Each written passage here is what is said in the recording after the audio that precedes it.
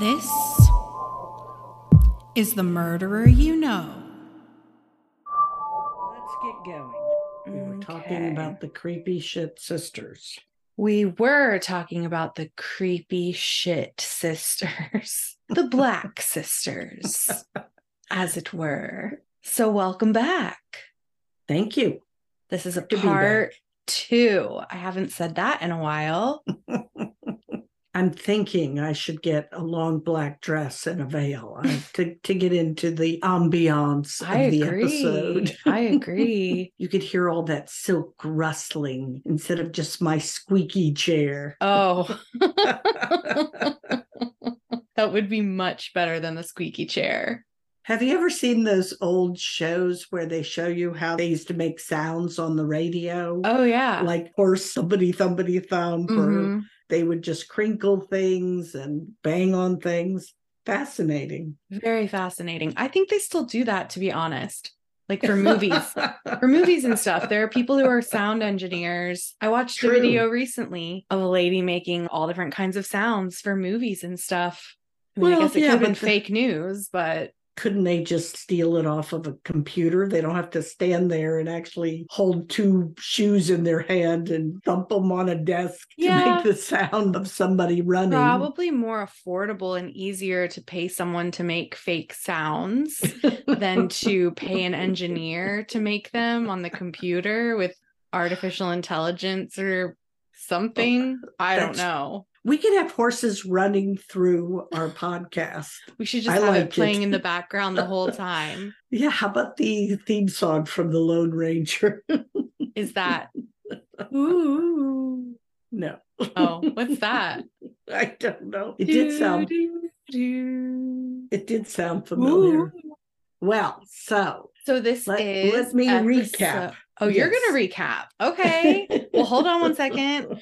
This is episode 60, a part 2. If you didn't listen to 59, go back and check it out. And Mom's going to give us a recap so you can know what you need to go back and check out. All I remember. Don't give too many spoilers, Mom. Then they won't go listen. 3 batshit crazy sisters who decided to dress all in black with veils over their faces, who ran their private school into the ground and then fled to 3 different states, I believe. Only 2. Okay. It only seems. 2. Okay. That was good.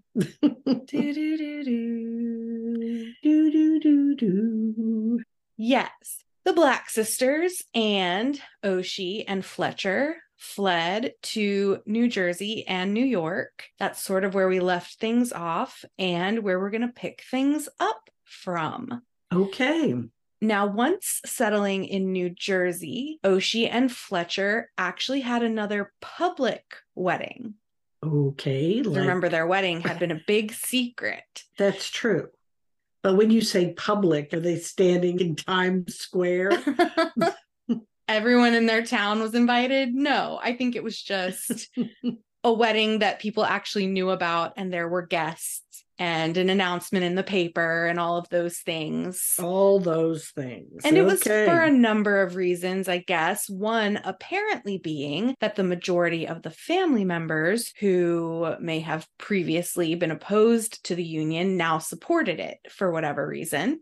And another being that the family was unknown in their new home, and the community they joined didn't necessarily know that they were first cousins. I wonder if that was illegal in New Jersey.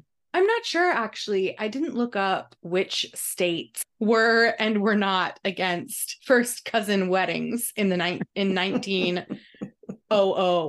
I think 1910 at this point, right? 1908. Oh, 1908.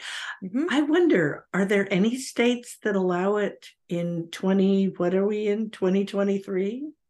We're going back in time over 100 years ago, which people cousin marriage is legal in Alabama, Alaska, California, Colorado, Connecticut, DC, Florida, Georgia, Hawaii, Maryland, Massachusetts, New Jersey, New Mexico, New York, North Carolina. So many. First cousins? Huh. Yep. Wow. That same year, young Oshie gave birth to their first child.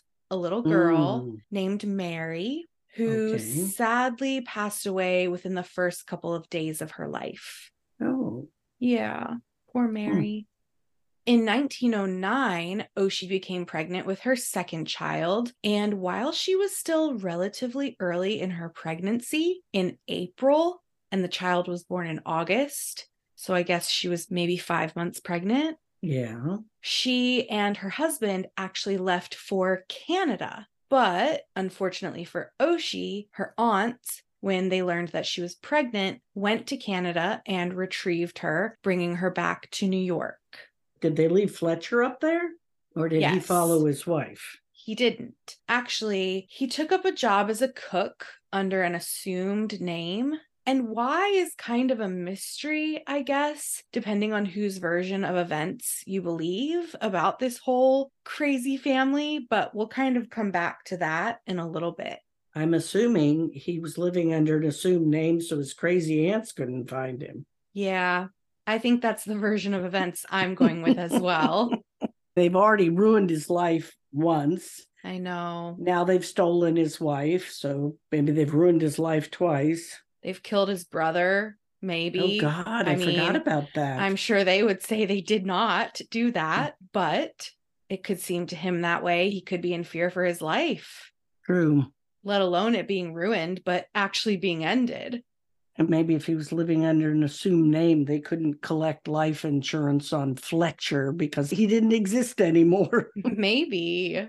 Once Oshie was retrieved and brought back to New York with her mother and her aunts, and as her pregnancy continued to develop, her health began to fail. Is right.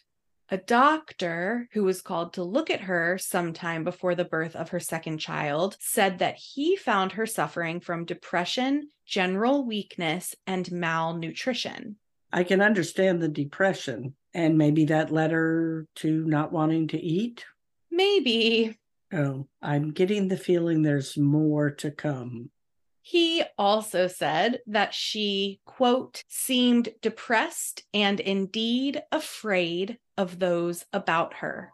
He continued to visit the home where the sisters were all living at the time, and he found that his instructions for the young woman's care were not being followed. On top of that, the three sisters were simply not cooperating, and they were not paying him. Eventually, he stopped visiting and stopped caring for Oshie. Poor Oshie. I know. The sisters then called another doctor who was so concerned about Oshie that he actually started smuggling her food after seeing her condition. Did she say anything to the doctor like, they don't feed me? She might have been scared, and I also think that her aunts were always there. Oh, when the doctor was there. She maybe got a second here or there to try to quickly convey something. Shortly after her second child, a son, who she named David, was born. The same doctor snuck in a window to check on her, but her Aunt Virginia actually caught him and kicked him out. Wow. Why didn't they call the police? You mean the doctors? Yeah. Well, this guy was actually so concerned that he met with a lawyer to see if there was anything that could be done for the young woman, but the lawyer told him that there was nothing that they could do. Well, maybe. How old was she at this point? She's certainly like 24. Yeah, I mean, she's an adult. It's not like she's a child that they could say, oh, well, she doesn't have any say in the matter. Funny. The laws were probably different back in 1909. And I think also it was sort of still a time where young women were charges of their family, and her husband was gone, so she had nowhere to go.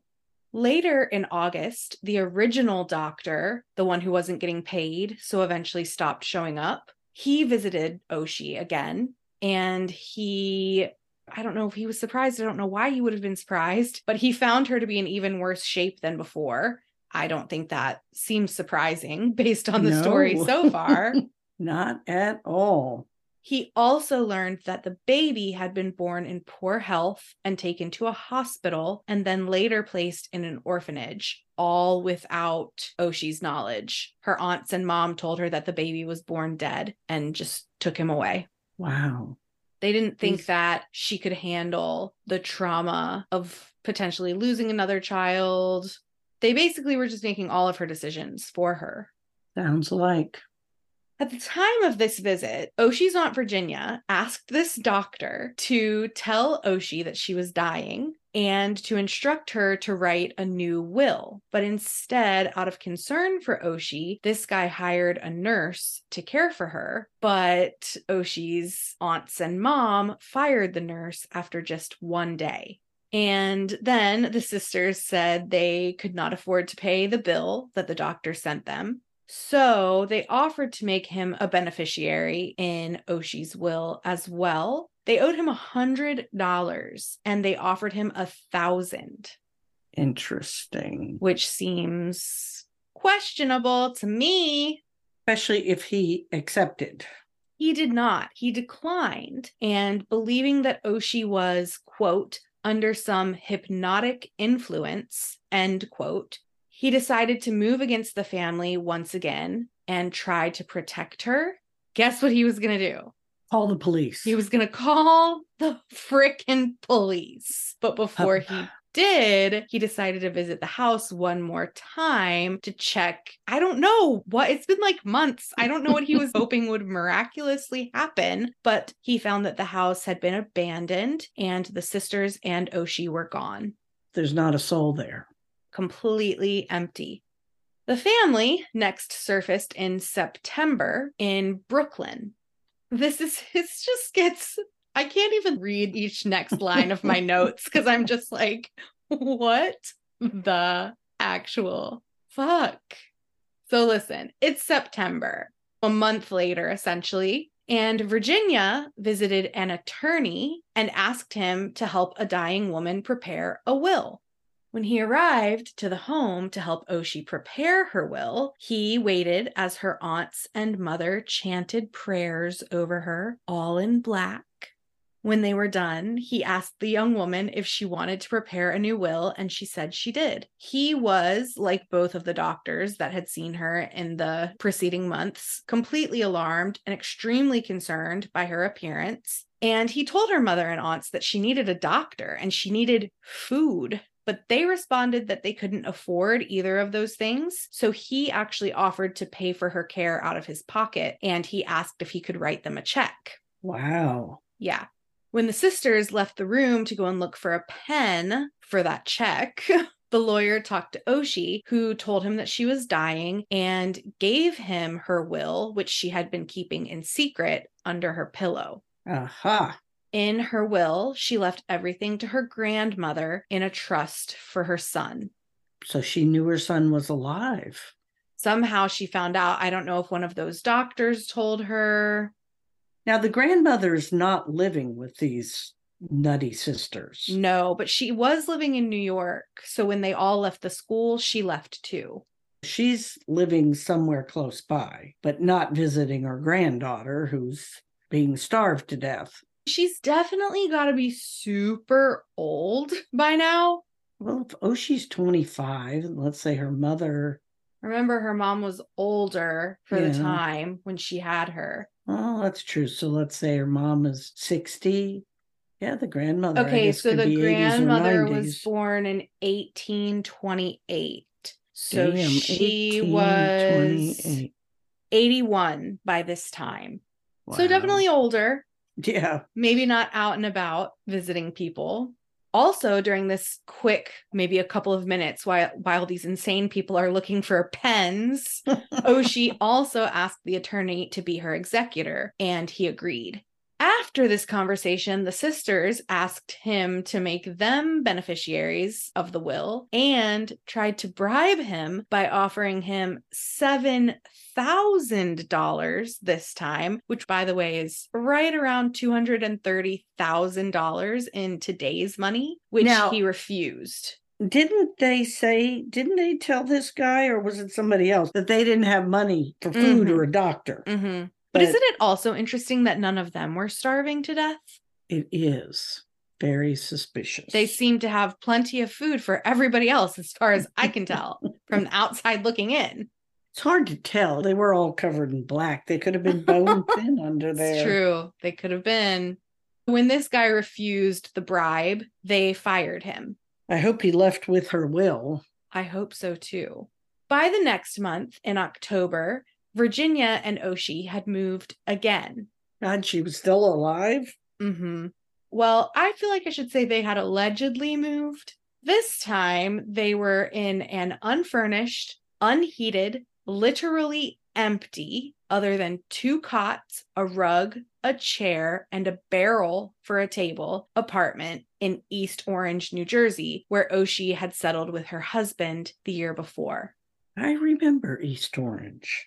Now, sometime during October, this is kind of unrelated, but I thought it was very interesting. Sometime during October, Virginia was actually served as a defendant in a lawsuit for non-payment on a new piano that she purchased. She's just out here being fucking fancy while people are starving. But she didn't pay for it. She didn't pay for it, but this is the part I found just absolutely fascinating. Her response when she was served was, quote, "Wait until we bury our dead," end quote. Wow. Oshie was still alive, by the way, when she said that. Near death, Well, certainly from she lack of could've- food and medical attention and probably water and God knows what else, but she was still alive. Poor child. Hard to imagine that people could treat their children like this. They could treat anybody like this. Yeah, it's pretty hard for me to imagine treating anyone like this. On November 29th, 1909, shortly after 4:40 p.m., police were called to the, I don't know, home, if you can call it that. There was an unusually calm, soft, southern voice on the other end of the phone who told the officers that there had been an accident. Tired of waiting for the long haul and decided just to have an accident. Police sent a physician to the home who climbed the stairs and was greeted by Oshie's aunt, Virginia. Now, this part of the story is told from his perspective directly, as he told it. Virginia led him down a dark corridor to a door at the end of a hall. When he turned the knob and pushed the door open, he saw a beautiful young woman lying in a half-filled bath. Her legs were doubled up over her knees. Her left hand was wrapped loosely around a washcloth. Her head was completely submerged in less than a foot of water. She weighed only 80 pounds. Dr. Simmons, the physician, looked around the room for other information. He noticed a pile of clothes near the tub, and pinned on the top, there was a note. He picked it up and he read it. It said, quote, "Last year, my little daughter died. Other near and dear kindred, too, have gone to heaven. I long to go there, too. I have been very weak and ill a long time. Death will be a blessed relief to me in my sufferings. When you read this, I will have committed suicide. My sorrow and pain in this world are greater than I can endure." And it was signed Oshie W. M. Sneed. I wonder, do people write their full names on suicide notes? Good question. Their last name and everything? I don't I guess know. it depends. I mean, it was a formal, it Yeah, was I a guess different time. It was a different place. that's true. I'm sure that depends on each individual, even now. Very like the true. time that my sister wrote a birthday card to our dad and signed it with her first and last name. I think he knows who you are.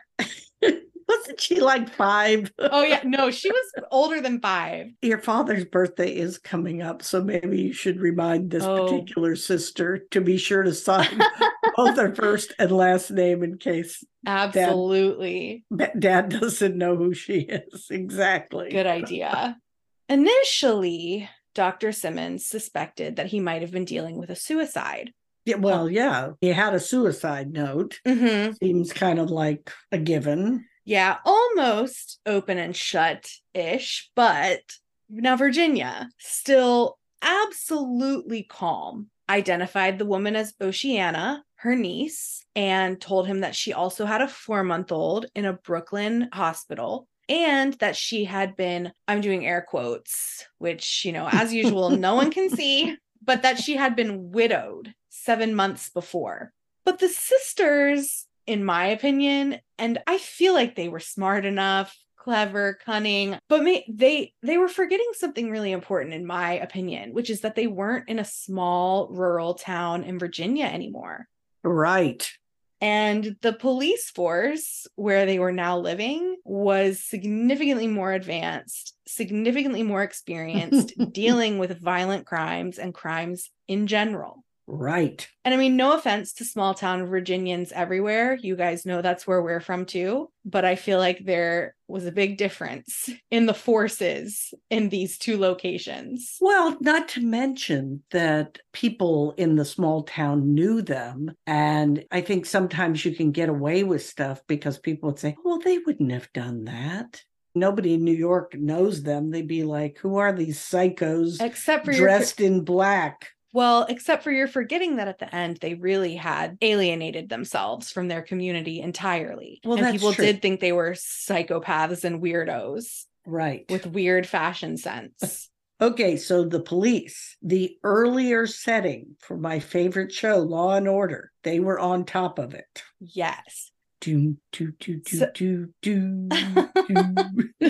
turned out Dr. Simmons was suspicious from almost the moment he entered that bathroom. Good to know. For one thing, he could tell that Oshie had been deceased for at least 24 hours. And nobody had noticed. Oh, well, she went to take a bath last night. Have you seen her since? Yeah. In fact, when asked, Virginia actually told him that this was because her niece asked not to be disturbed. So she just let her do whatever she wanted, apparently. And when Dr. Simmons left the home, which he actually believed must have been unoccupied leading up to the woman's death. In other words, he thought they just took her there to kill her. He didn't believe the story that anyone had been living there in any capacity. He immediately stopped at the nearest phone and called a veteran detective who went straight to the address given to him by the physician. Aha! Finally, somebody is doing something.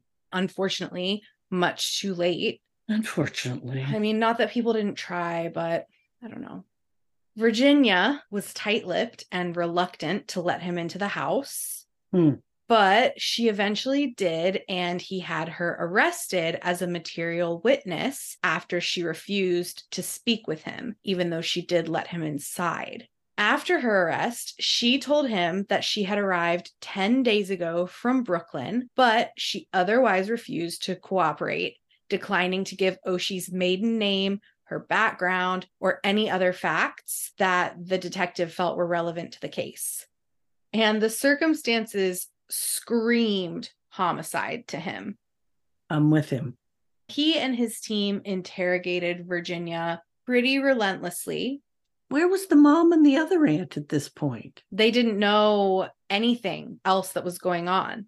Who, the police or the aunt?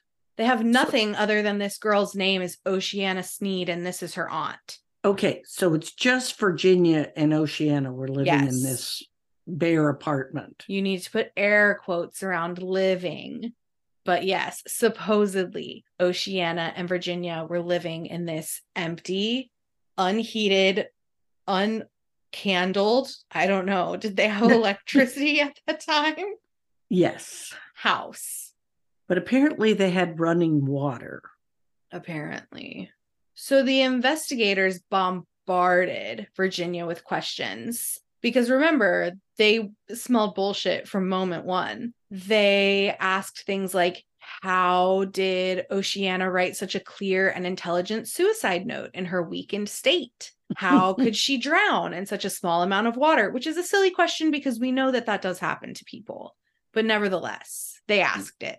Does it really happen to adults unless they're drunk or they fall down and clunk their head? Or they're trying to drown themselves, which is the narrative. I guess.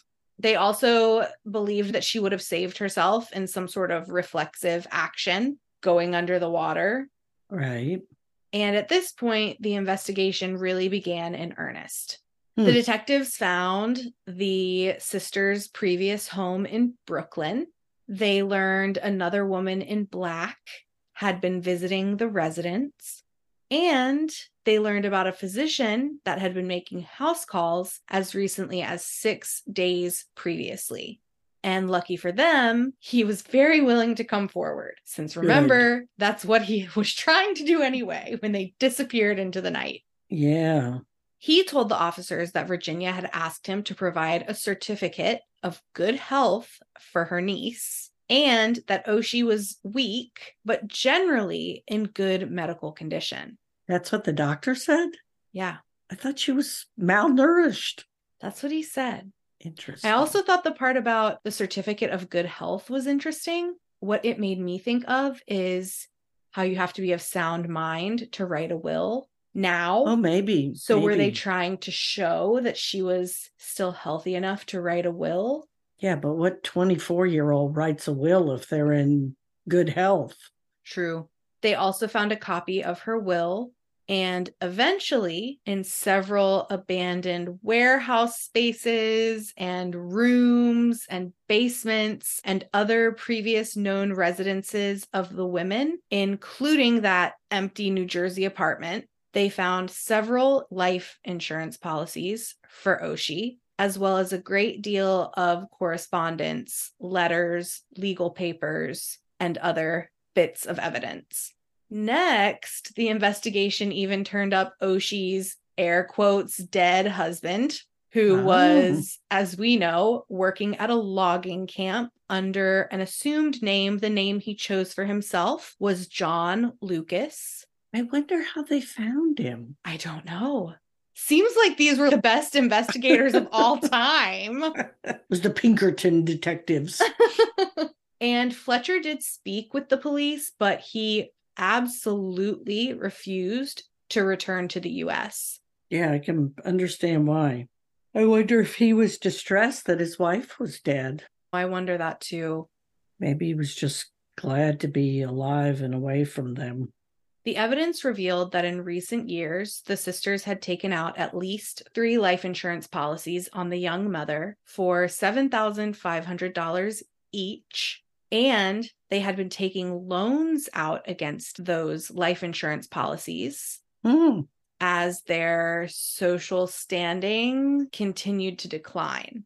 That's interesting that a life insurance company would loan money against the life insurance policy. I guess things were different back then, and they'd sell you a life insurance policy, then you'd borrow against it, then they would sell you another one. It's very strange. I wonder if these were all with the same life insurance company. Good question. You know what they did not find when they were searching the house where Oshie was currently staying? A bed, a stick of furniture. Yeah, but also a pen, blank paper, or pretty much anything she could have used to write the suicide note. Aha. Maybe she flushed it down the toilet after she wrote the note. It's possible. Anything is possible. Did they have flush toilets in 1908? I think they did. In big cities like that? Well, I forgot. We're in East Orange. I don't really know if that's a big city. Yeah, we don't. We need to investigate East Orange more. We do. So nothing she could have written a note with. No. Next, of course, there was an autopsy. And in the autopsy, the ME ruled that Oshie's cause of death was drowning, with starvation as a contributing factor. Wow. The autopsy report also revealed a small amount of morphine in Oshie's blood. Apparently, her aunts and mom had been giving her morphine for postpartum pain. Maybe just to keep her quiet so she didn't moan so much about starving to death.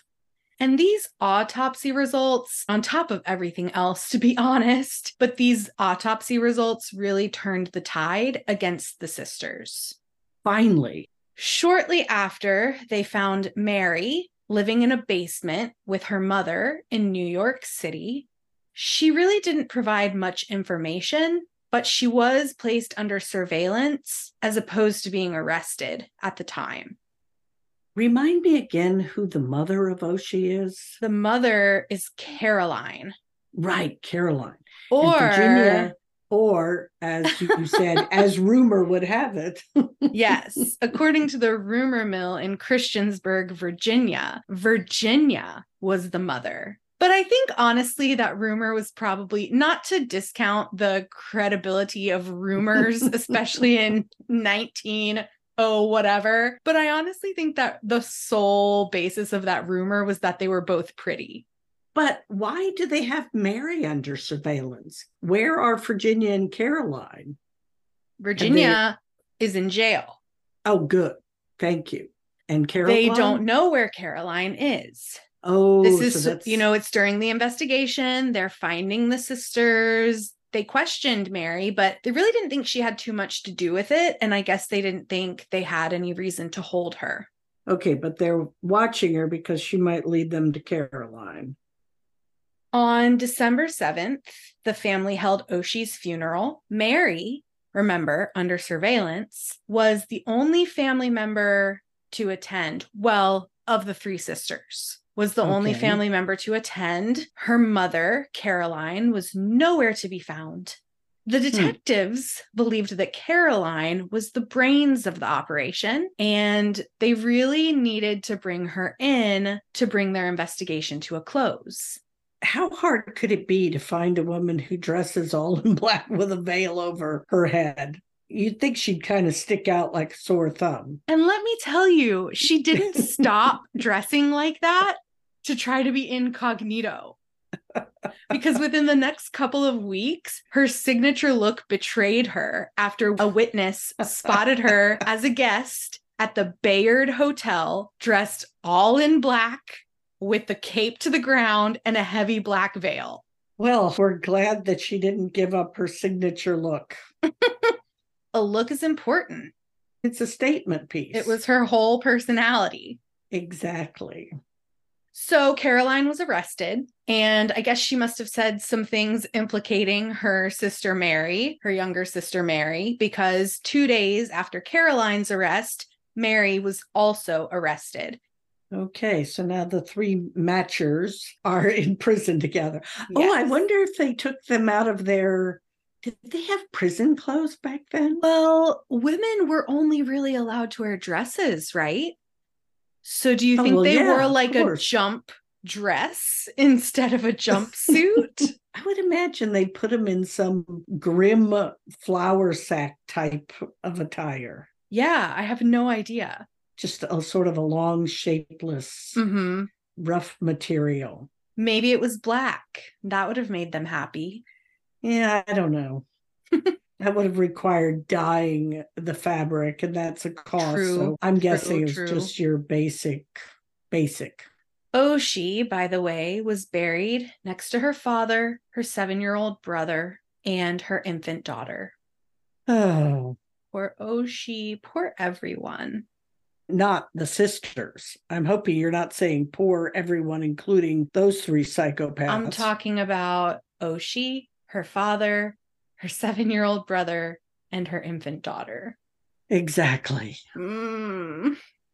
So by December 22nd, all of the sisters were in custody, and they had been indicted for murder as well as for aiding, abetting, and counseling Oshie in committing suicide. Wow. Yeah. Now I feel like I've probably already said this a million times in covering this case, but here is maybe the most fascinating. I don't know. When Caroline was arrested, 3 more suicide notes were found in her possession in the same handwriting as the one found with Oshie and signed with Oshie's name. Ah. When Mary was arrested, another bundle of suicide notes with the same handwriting was found in her apartment. How many suicide notes did they need? Guess they were really trying to get it right. Practicing the handwriting. What would Oshie say? That's my interpretation. Ooh, this one sounds real good. Oh, I like the stationery that we used here. Psycho. What else did they have to do? There weren't a whole heck of a lot of hobbies in 1909, were there? Oh, women painted and sewed and These bitches were not doing any of that. They were books. plotting and scheming and practicing their fake suicide notes. True. So these ladies are obviously, there's a trial and it's coming. There's no way out of it at this point. But the series of unfortunate events for the family did not stop after they were arrested. The trial date was initially set for April 1910, but delays and issues were just popping up left and right. First, I thought that only happened in modern trials. I thought back then it got to it. Apparently not. First, Virginia grew ill. Then the sister's elderly mother died. And finally, Oshie's 9-month-old son passed away. He was in a hospital or something, though. I think he was in an orphanage by this time. I wonder if they had life insurance policies on all those people. I wouldn't be surprised, but I certainly didn't see anything about it. Also, the husband of Oshie, the father of this unfortunate child, I guess he didn't know he had a child or didn't care. He didn't care. She was pregnant when he left. 5 months or so. Maybe she could have still been concealing that, but she originally went with him and her aunts and mother knew she was pregnant, so they came and took her back. He must have known too. And I guess he didn't fight for her. No. The baby, David, was also laid to rest with his grandpa, his uncle, his mother, and his sister. Now remember, I mentioned that Virginia was sick. Yeah, right. As it turned out, in prison, Virginia started feeding her meals to the rats. And despite force feeding, she eventually passed away. So she starved herself to death. How appropriate, considering that's what they did to Oshie. I know, some sort of demented poetry. Yeah. I guess she wasn't willing to spend the rest of her life in jail. I guess it depends on if you think she was involved or not. At the time, the newspapers reported that no one was sure if it was suicide by starvation or if she had simply fallen ill. Later, her sister Mary said that she was just so guilty over Oshie getting sick and dying that she couldn't take it. Was it that, or was it she was guilty about her part in killing someone? Hard to say. I find it hard to believe that somebody this unbelievably self-centered, who would murder God knows how many of her relatives, would have spent one moment feeling guilty about killing any of them. I'm sure it was a totally selfish act. So now we got two sisters facing trial. And the trial, speaking of, because of all of this, was pushed to September of 1910. But authorities were hit with another roadblock as the two youngest Wardlaw siblings, Albert. The Reverend Albert. And Bessie, the baby. She ain't no baby no mo. Began proceedings to have their sister Caroline declared insane. This was due to her tirades, her outbursts, and her extremely irrational behavior, as well as the history of all of those things and various mental health struggles throughout the course of her life. Across several months, the two babies of the family produced almost countless witnesses who attested to Caroline's strange behavior throughout the course of her life. But Caroline herself argued that she was completely sane, which doesn't that just make her look insane, maybe? If somebody dragged me off and all of my siblings showed up and said, this woman is batshit crazy and has been batshit crazy forever, I'd probably say, no, I'm not. I'd probably be very hurt. Oh, yeah, I could see that. But this woman has been crazy for a long time. Seems that way from the story as we've found it over 100 years later. And the judge agreed with her and ruled that she was competent to stand trial. Oh, huh. Yep. Wow. Well, there's, as we've discussed in previous episodes, there are degrees of crazy. And for a criminal case, they have to prove that you don't know the difference between right and wrong. And right. As whacked out as this woman is, I don't think that was her issue. I wonder if that was the law in the early 1900s as well. Yeah, I don't know. Because a lot of those laws develop over time from cases as they occur.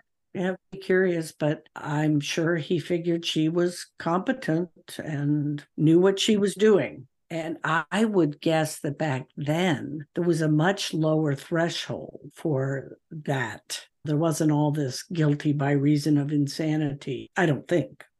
I think that's a kind of a newer diagnosis or sentence or judgment, however you want to call it. Since the judge agreed with her on January 9th, 1912, in a trial that lasted only 1 day. Wait a minute. How did we get 2 years later? The last time we were talking, it was September 1910. And now I guess all of that. Is she crazy? Is she not crazy? Let's get everyone she ever knew to talk about it. Took a while. Couldn't they have just driven to Christiansburg and everybody would have said, oh, yeah, crazy. So the trial. They would have said, not only is she crazy, but she's a witch. Oh, yeah. The whole She did ceremonies on our children. Right. Remember them walking through the graveyard? She pushed her nephew off a train and burned him in a fire. They would have had a lot to say. So 2 years later, in a trial that lasted all of 1 day, Caroline said that, I don't know, I want to take it seriously. I do. She said that her child was in a pitiable state and had become a morphine addict who daydreamed of suicide. She told the court that on the evening of her death, she accidentally gave her daughter an overdose of morphine and panicked.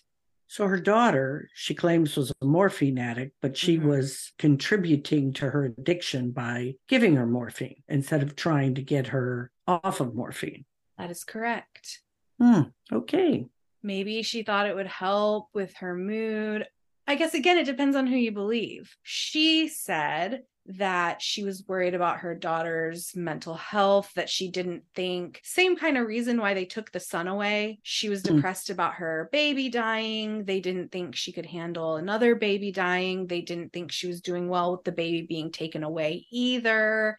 They claimed they were doing it for her own good. But if you heard other members of the family tell it, I think outside of the sibling group, Caroline had basically hated Oshie from the day she was born.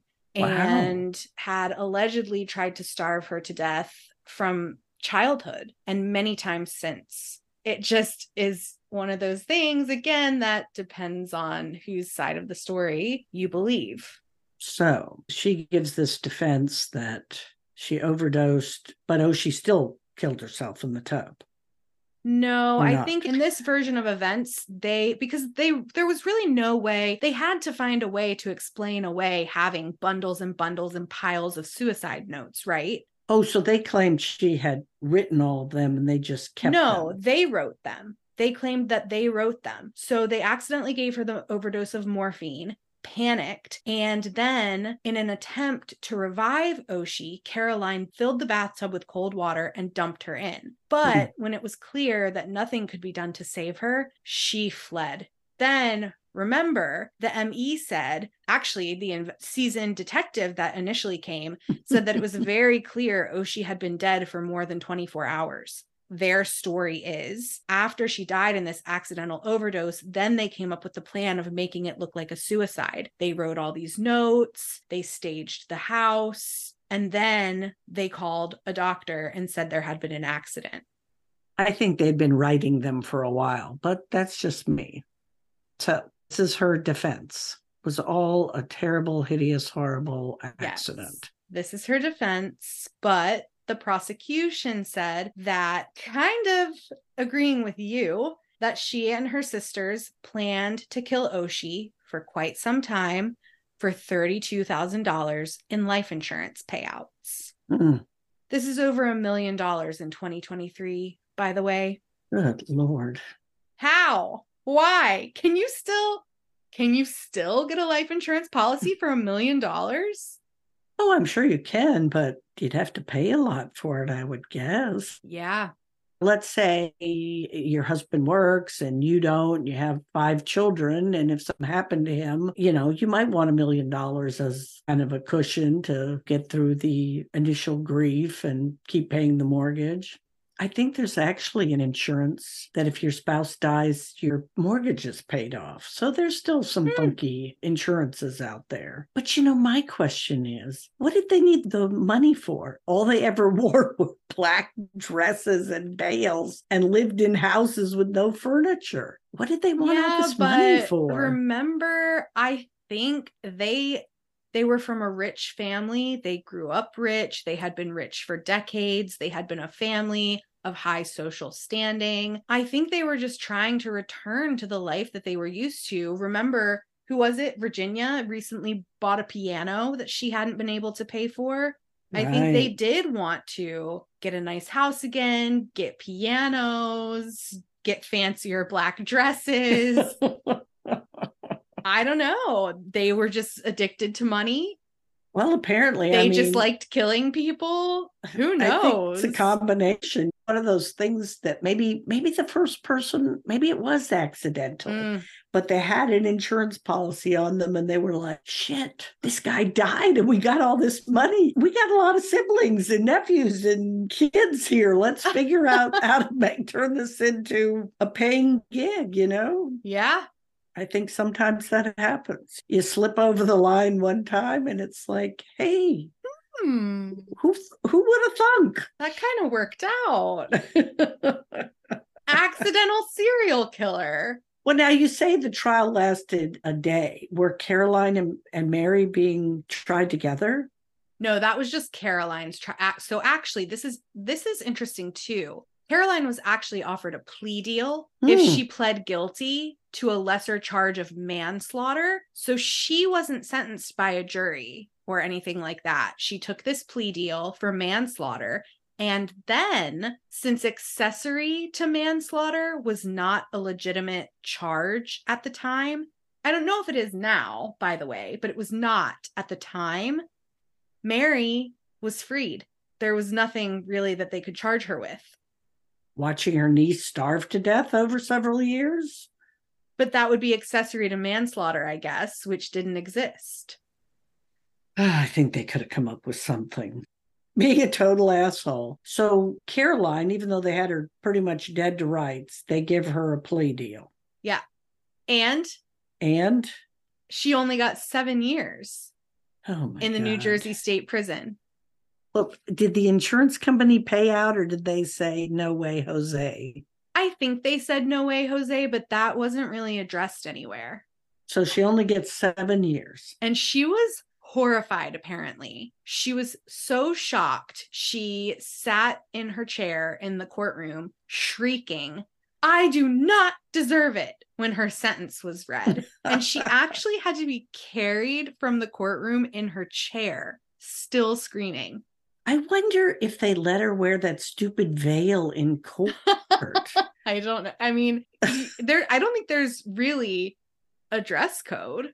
Well, yeah, I think in a way, because it would be considered like a disguise or something. I mean, they had to be sure that it was her there and not just some other washerwoman in a black dress with a veil over her face. So she didn't understand that if she took a plea deal that she'd actually have to spend some time in prison. Maybe not. Too bad they just didn't give her the death penalty. But, I think back then they were kind of reluctant to sentence women to death. Well, there was, and I mean, it's been a long time since we did our episode about capital punishment, and we mostly focused on Virginia. But there was a time, and I think it was sometime in the 1900s up to 1974, where states did kind of stop capital punishment for a little while. But also, I don't think you can be put to death for manslaughter. Well, no, but they could have found her guilty of murder. They didn't have to give her a deal, especially after all that time. Golly, well, maybe they just wanted it over. And Mary just gets to go home to her empty apartment. Her mother's dead. Wonder if her siblings took her in.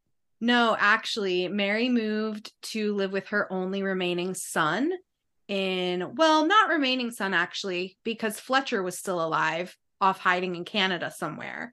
But her only remaining son that wanted anything to do with her, who was living in Colorado at the time. And then they eventually moved to California together, where she spent the rest of her life. But they carried Caroline's ass off to jail in her chair, where she immediately started working to file an appeal. But after only 2 months, she was moved to a mental institution where she also stopped eating and died on January 13th, 1913. Wow, what an end. What a bizarre story. Very. And her autopsy showed some clogging of the arteries, but again, no one could really say for sure whether her death was natural or a suicide. And the real kicker is, years later, evidence actually emerged that she had poisoned her husband and pushed her 7-year-old down the stairs, and with her sisters, doused her nephew with lamp oil in his bedroom. That was the child of Mary. And she was in on this? Apparently. And then her other son took her in? Boy, I hope he locked his bedroom door. Maybe he didn't like his brother. So Mary gets to live out a long life. They should have kept Caroline's brain in formaldehyde so they could have. They probably did, to be honest. That's the kind of shit they used to do back then at that time. Well, I was just thinking, if they can tell, I guess certain mental diseases make lesions in the brain. Like, I think if you have Alzheimer's and they do an autopsy, they can say, oh, yeah, we see the evidence of, they could have found evidence of schizophrenia or whatever. I wonder if they had that knowledge then, since I don't think they really took mental health. Even now, we don't super take mental health seriously. But I wonder if they knew how schizophrenia makes the brain look different. I don't even think schizophrenia was a word back then. I think everything was just sort of hysteria. Yeah, hysteria. I think women You just need a hysterectomy and you'll be fine.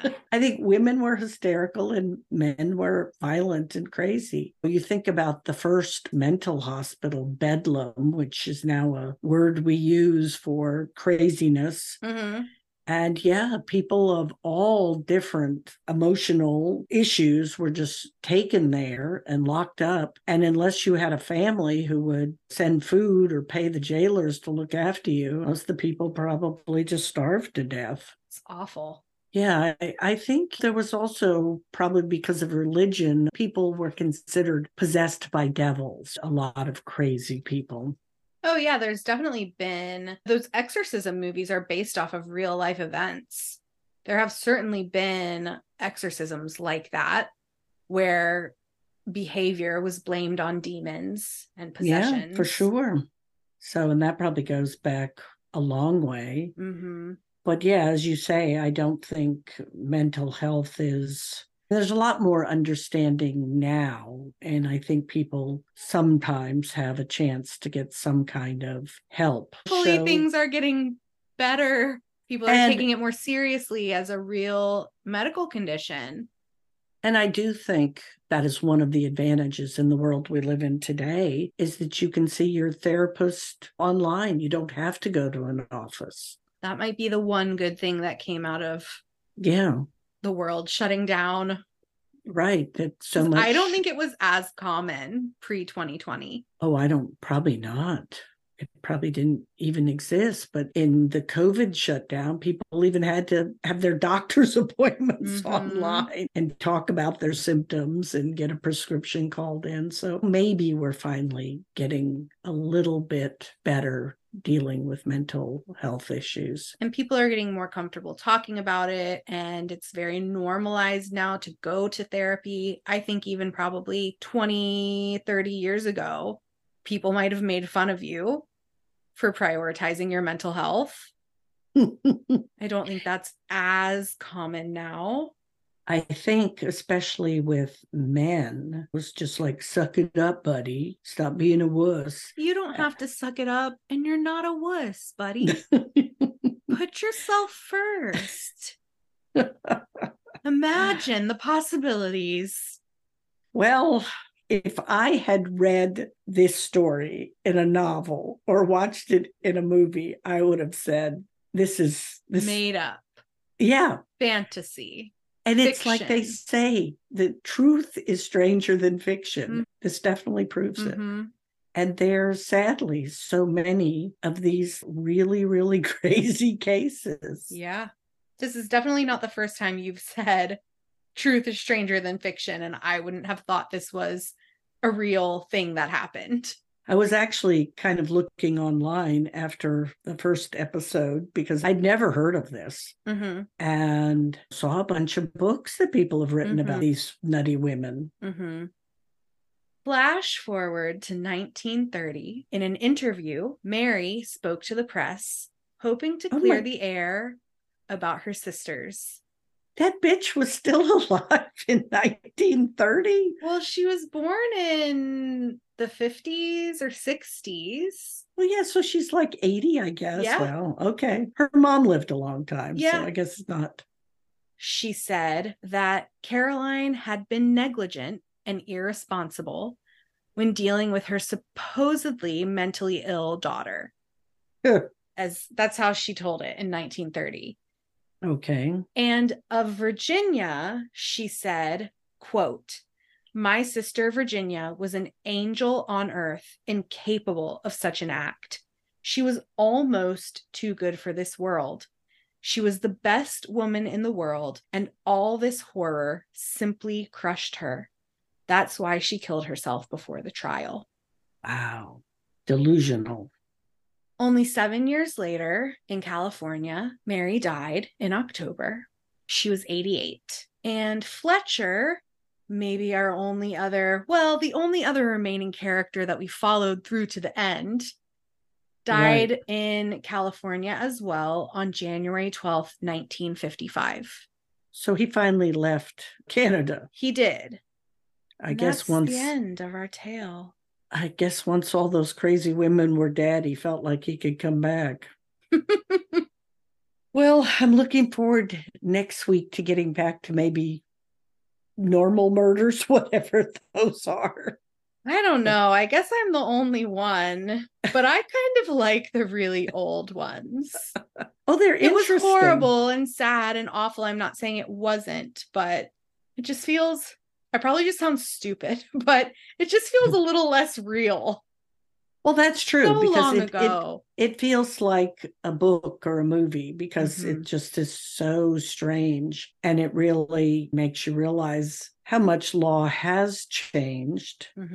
Going back to our 8th great-grandmother, the horrific torture punishment that they inflicted on murderers back then. That would keep you on the straight and narrow, if you ask me. I wouldn't want to have every bone in my body broken. And then what did they do? Set you on fire or rip you to shreds or something? It was horrible. Well, modern research says that negative reinforcement does not work, but sounds like it would have worked for you, Mom. It would have. I grew up in a time when parents believed that negative reinforcement was a very positive way to make sure your kids behaved. I don't think the people from the greatest generation, if that's who they were, right? Were known for being the greatest parents. Oh, I disagree. when I compare kids from my generation with, God, kids of today, I think maybe spare the rod and spoil the child was maybe a good. Ooh, I'm not here for it. All right. Not here for it. Okay. That's a whole other topic. That's on Mom's other podcast. The torture, child abuse, no, it's support called podcast. It's called Capital Punishment Support Podcast. It's called Spare the Rod at Your Own Peril podcast. Oh, that's scary. You guys can check that I'm just kidding. It's not a real podcast. But if you're liking this podcast, we hope you'll keep joining us. We hope you'll email us, murdereryouknow@gmail.com. And I actually posted, what did I post? A family tree. Oh, yeah. Pictures of all of these people.